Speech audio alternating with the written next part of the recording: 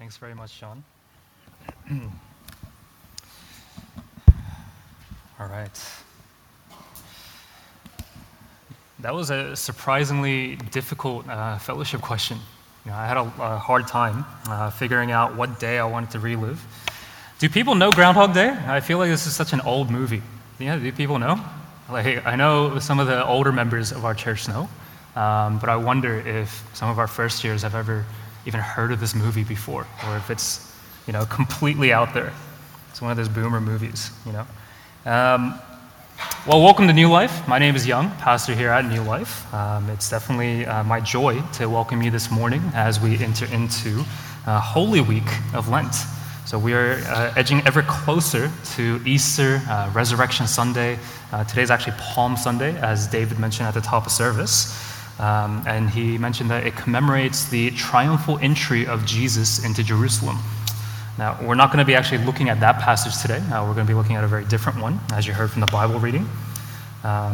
We'll instead be looking at the events that take place just before Jesus' crucifixion. And so we're getting very, very close to that day. And that'll lead us very well into Good Friday this coming week. Before we get there, if you don't mind, I'll pray for us, and then we'll get into the sermon.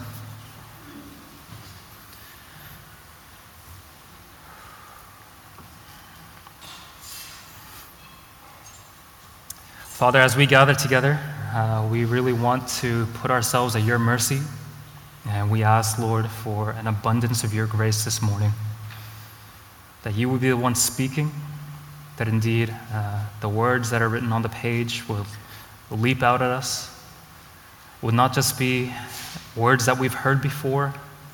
The gospel would not be something that we hear each and every single week, but it will be something life-changing, that it would transform the direction of our lives, it would reorient us, and it would really change the order of the way that we love things in our lives.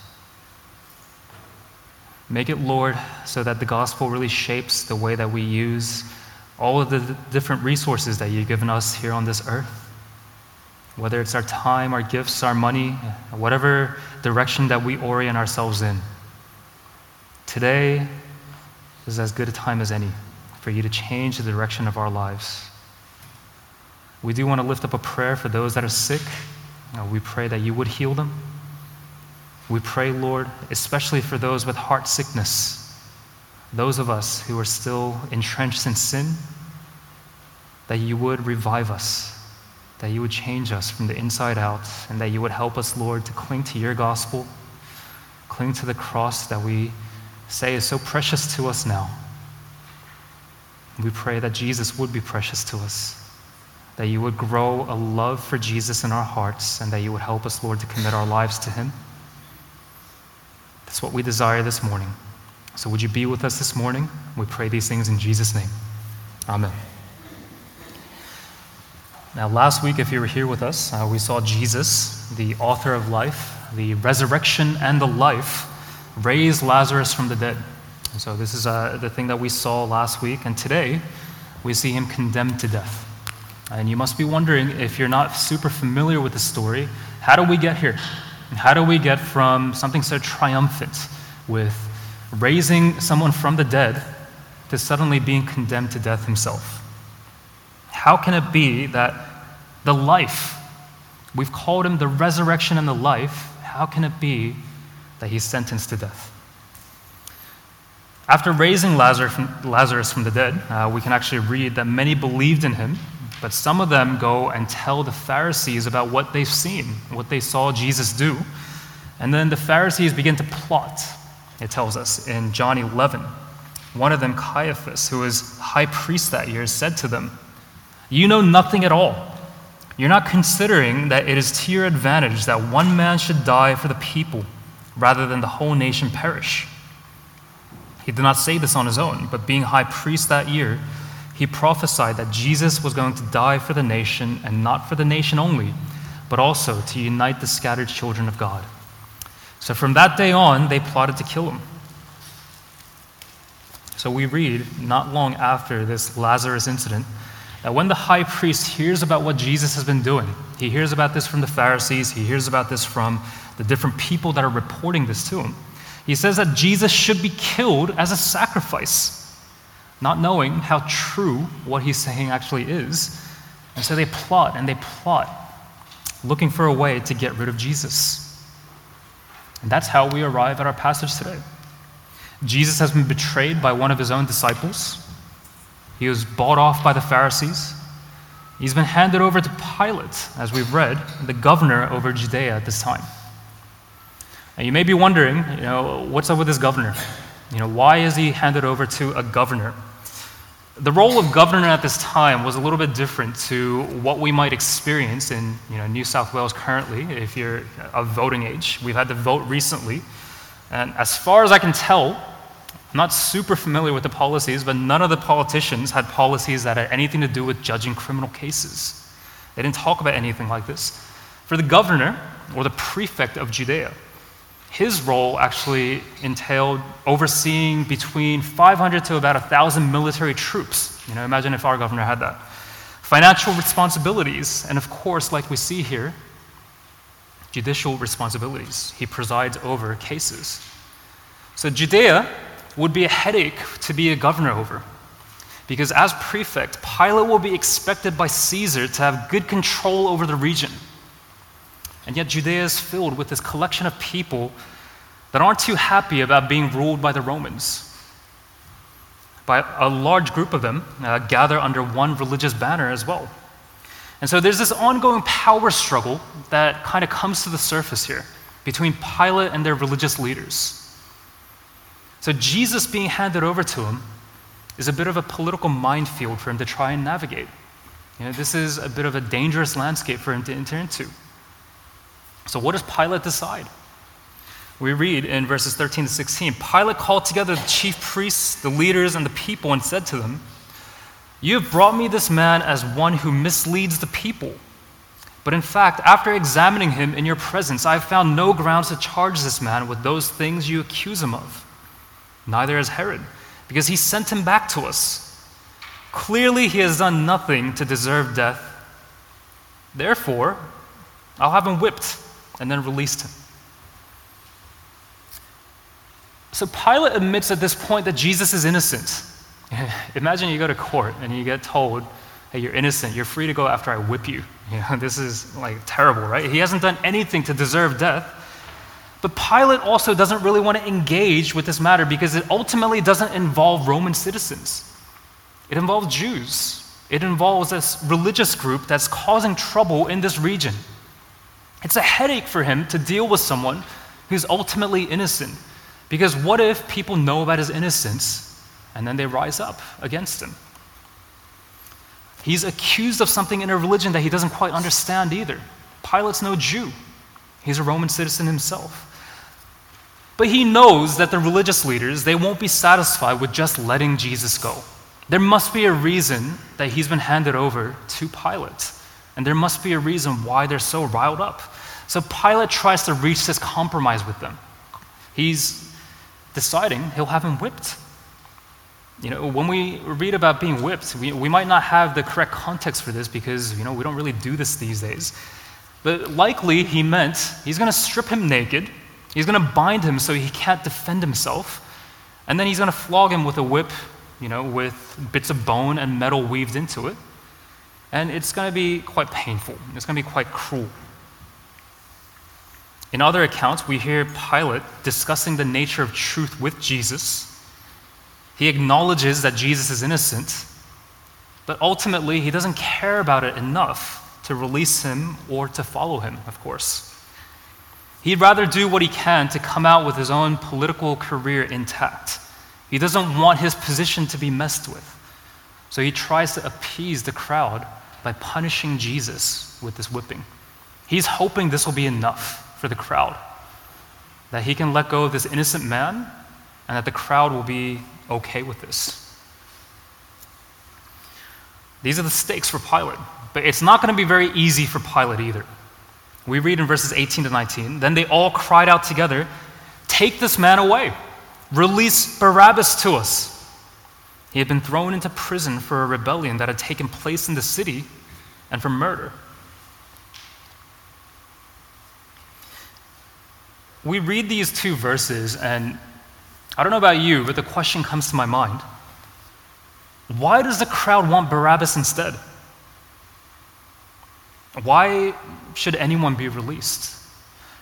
It was customary at this time for Pilate to release a prisoner before the Passover. He knows what an important Jewish festival this is. He knows that this means something to this religious group that's causing him all this trouble.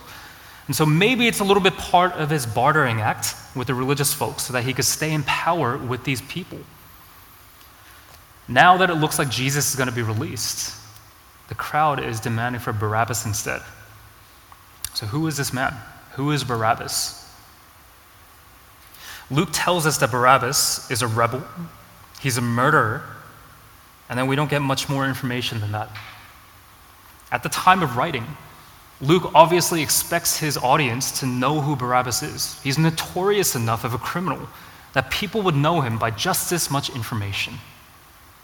It'd be like if you, I don't know who's a popular criminal. All right.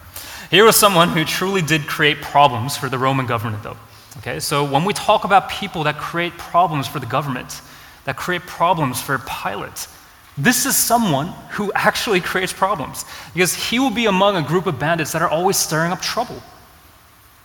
They're messing with the government, they're robbing people, they're even killing people. This is exactly what Barabbas has done. He's a violent criminal. This is the irony. Jesus is going to be murdered in Jerusalem, and the criminal who's actually committed murder in Jerusalem is going to be set free. He's substituted. As we've been looking through our series, So That You May Live, we've been looking at things that Jesus has done on this earth. And this is what we're looking at today. He substituted. We hear about this each week, that he stood in our place. He substituted, and we see an earthly example right here with Barabbas. He substituted. So why? Why should Jesus die? He's got all this power. He's the Son of God. Why should he die? And for us, on this side of the cross, when we're looking back, when we're here on Palm Sunday, we can look back and see that the releasing of this murder, it points forward to something. It points to the holy and righteous Jesus' impending death on the cross. We know what's going to take place on Good Friday. We know what's coming Easter Sunday, because Jesus is taking his place and the rebel murderer is going free. There's a Greek historian at this time, Eusebius. He characterized this whole thing by saying that the crowd thundered for a murderer of life to be given to them and for the author of life to be taken from them. We can only see this from this side. Let's read on, verses 20 to 21. Wanting to release Jesus, Pilate addressed them again, but they kept shouting, "Crucify!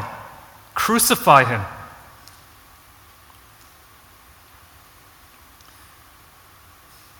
What do you think about crucifixion?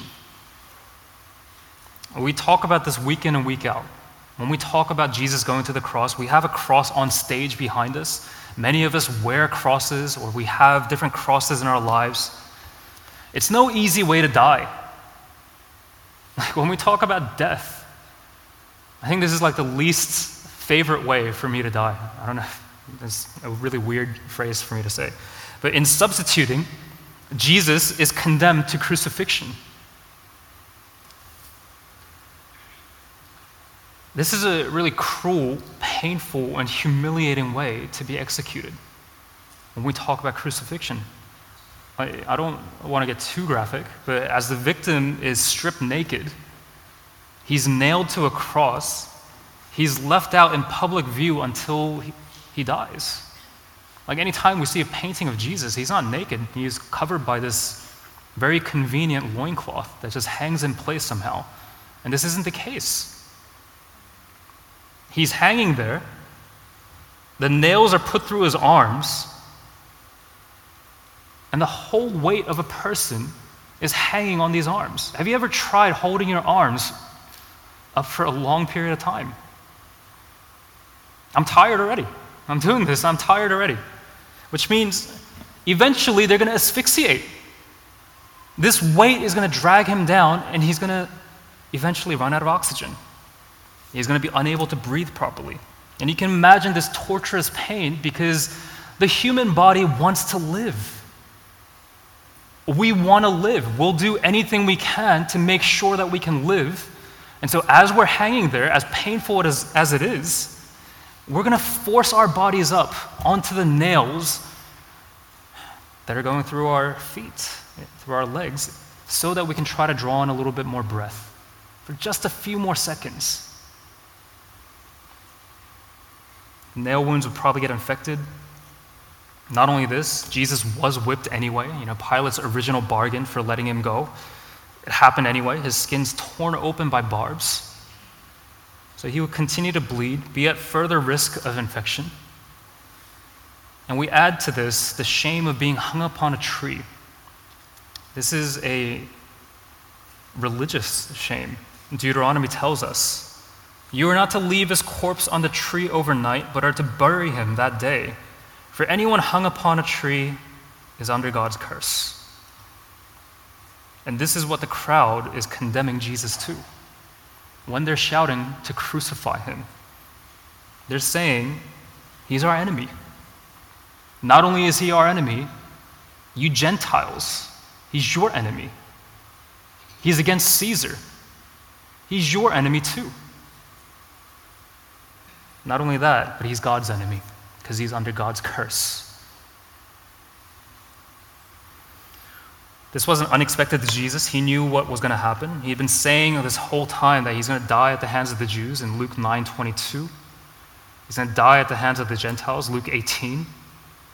He's going to die at the hands of humanity, Luke 9:44. It's all on screen in front of you. It's necessary that the Son of Man suffer many things and be rejected by the elders, chief priests, and scribes, the Jews, be killed and be raised the third day.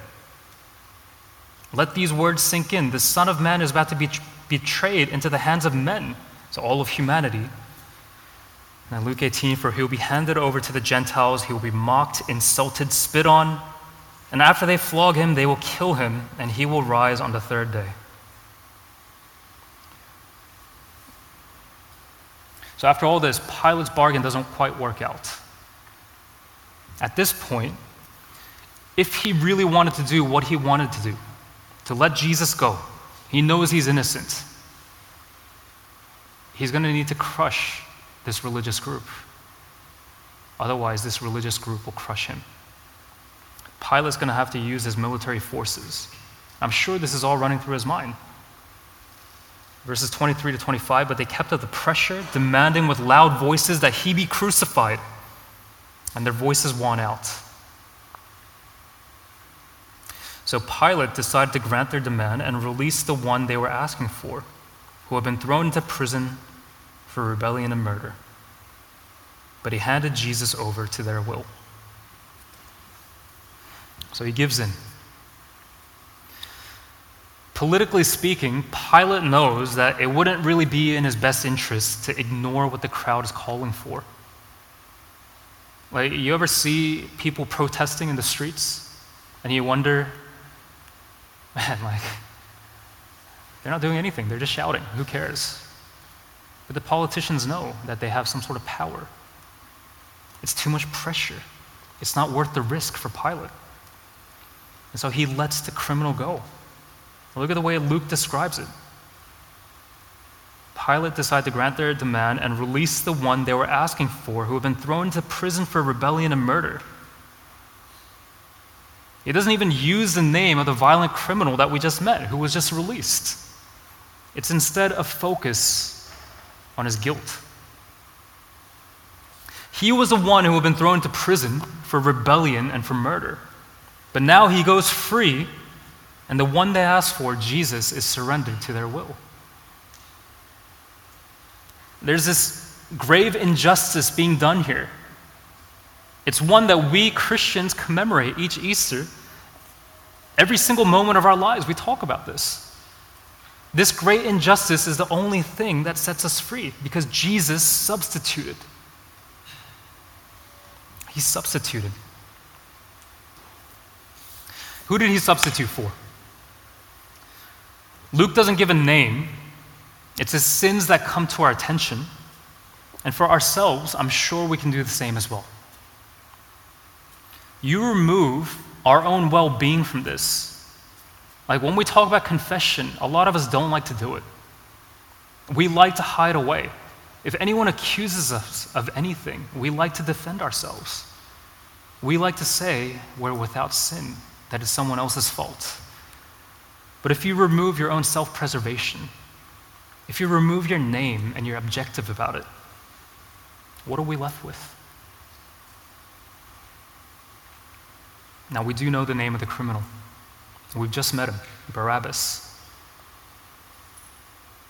His name is Bar-Abbas. His name means son of the Father, and this probably helps us to put ourselves in his shoes. We've talked about this at New Life for a little while. We're adopted into God's family. We're children of our great Father God. We've gone astray. We're sons of the Father. So what sins are you in prison for?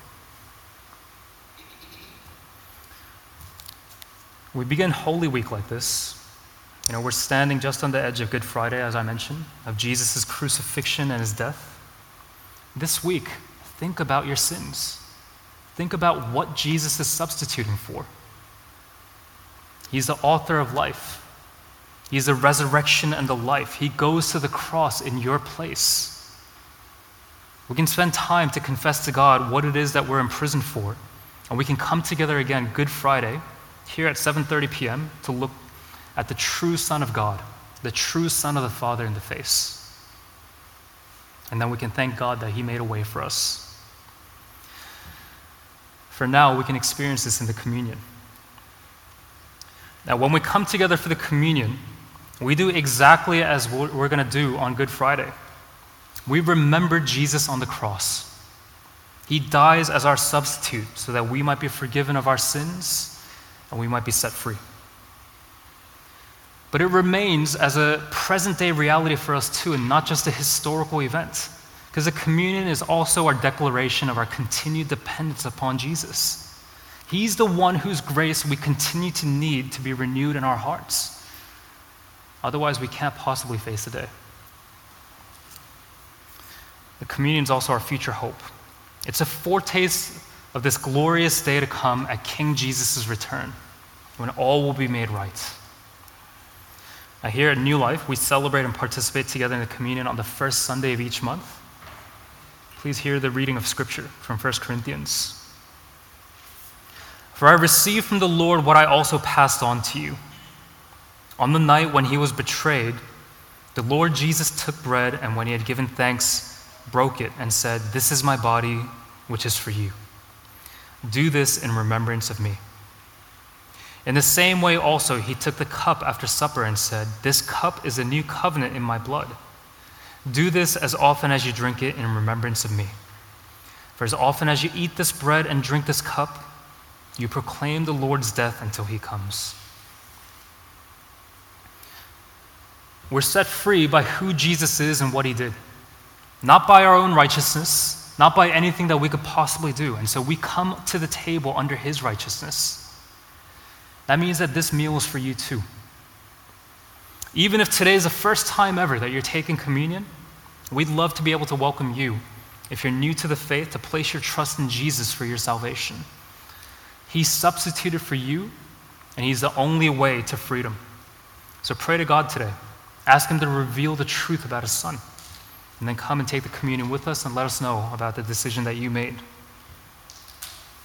I'm going to invite New Life's ministry directors to the front of each aisle.